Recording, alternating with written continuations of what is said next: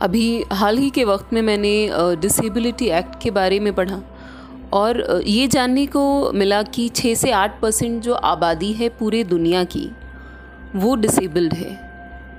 और बहुत इतना हम डिस्क्रिमिनेशन देखते आए हैं कि अगर किसी इंसान को दिखाई नहीं देता है तो उसको जॉब नहीं मिल पाती है, कोई इंसान चल नहीं पाता है तो उसको जॉब नहीं मिल पाती है, और बहुत सारा डिस्क्रिमिनेशन देखते आए हैं।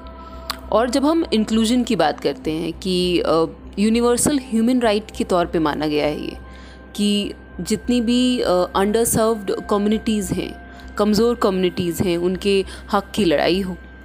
और हम इतनी सारी चीज़ें देखते रहते हैं कि मेरे एक दोस्त हैं जो कि नहीं देख पाते हैं और वो बहुत टैलेंट है उनमें, और वो एक शो में गए और उनके टैलेंट होने के बावजूद भी उनको यही बोला गया कि ये तो अंधा है, ये आगे शो में कैसे ही परफॉर्म कर पाएगा, हम इसलिए इसको एज अ पार्टिसिपेंट नहीं लेना चाहते।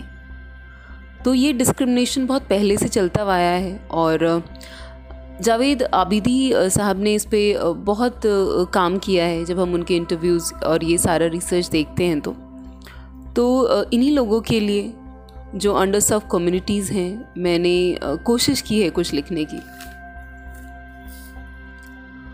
तुम और मेरा दायरा, ये सरहदें तो सिर्फ ज़माने ने बनाई है।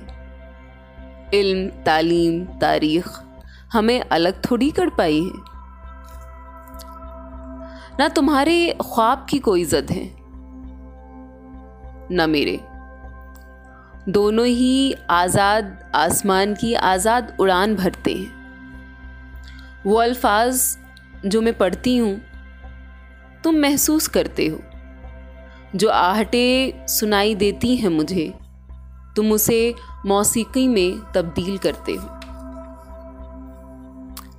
इकाई, ढाई, सैकड़ा जब समझ आता नहीं है तुम्हें तो जिंदगी की गणित, गुणा, विभाग से परे, बहुत परे एक लंबी छलांग उस तरीके से लगाते हो कि इन सभी समझ और तर्क को पीछे छोड़ते जाते हो, अपनी लाजवाल दुनिया बनाते हो।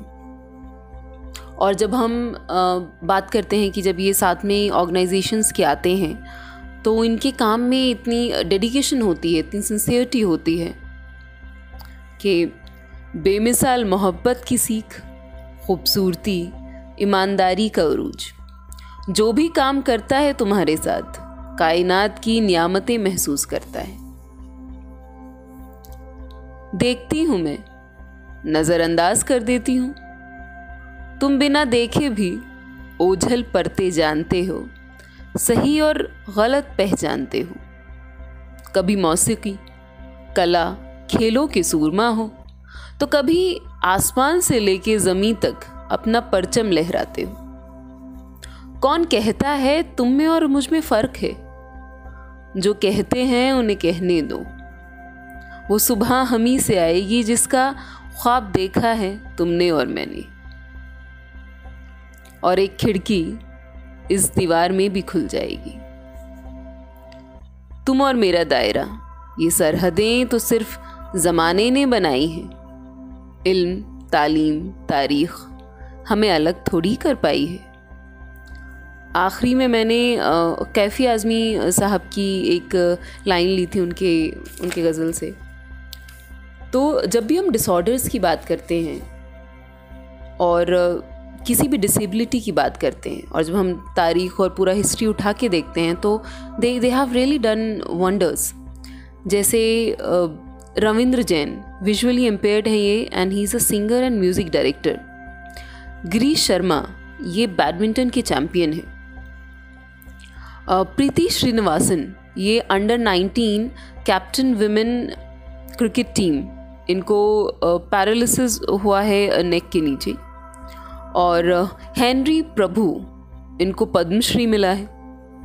और Sai Prasad Vishwanathan first sky diver. और इतने सारे नाम की शायद लिस्ट वो ख़त्म ही नहीं हो, और तब भी इतना डिस्क्रिमिनेशन हमें समाज में देखना पड़ता है। तो कुछ चीज़ें जो हैं उस डायरेक्शन में हो रही हैं और मेरे ख्याल से आगे आने वाले वक्त में तब्दीली होंगी।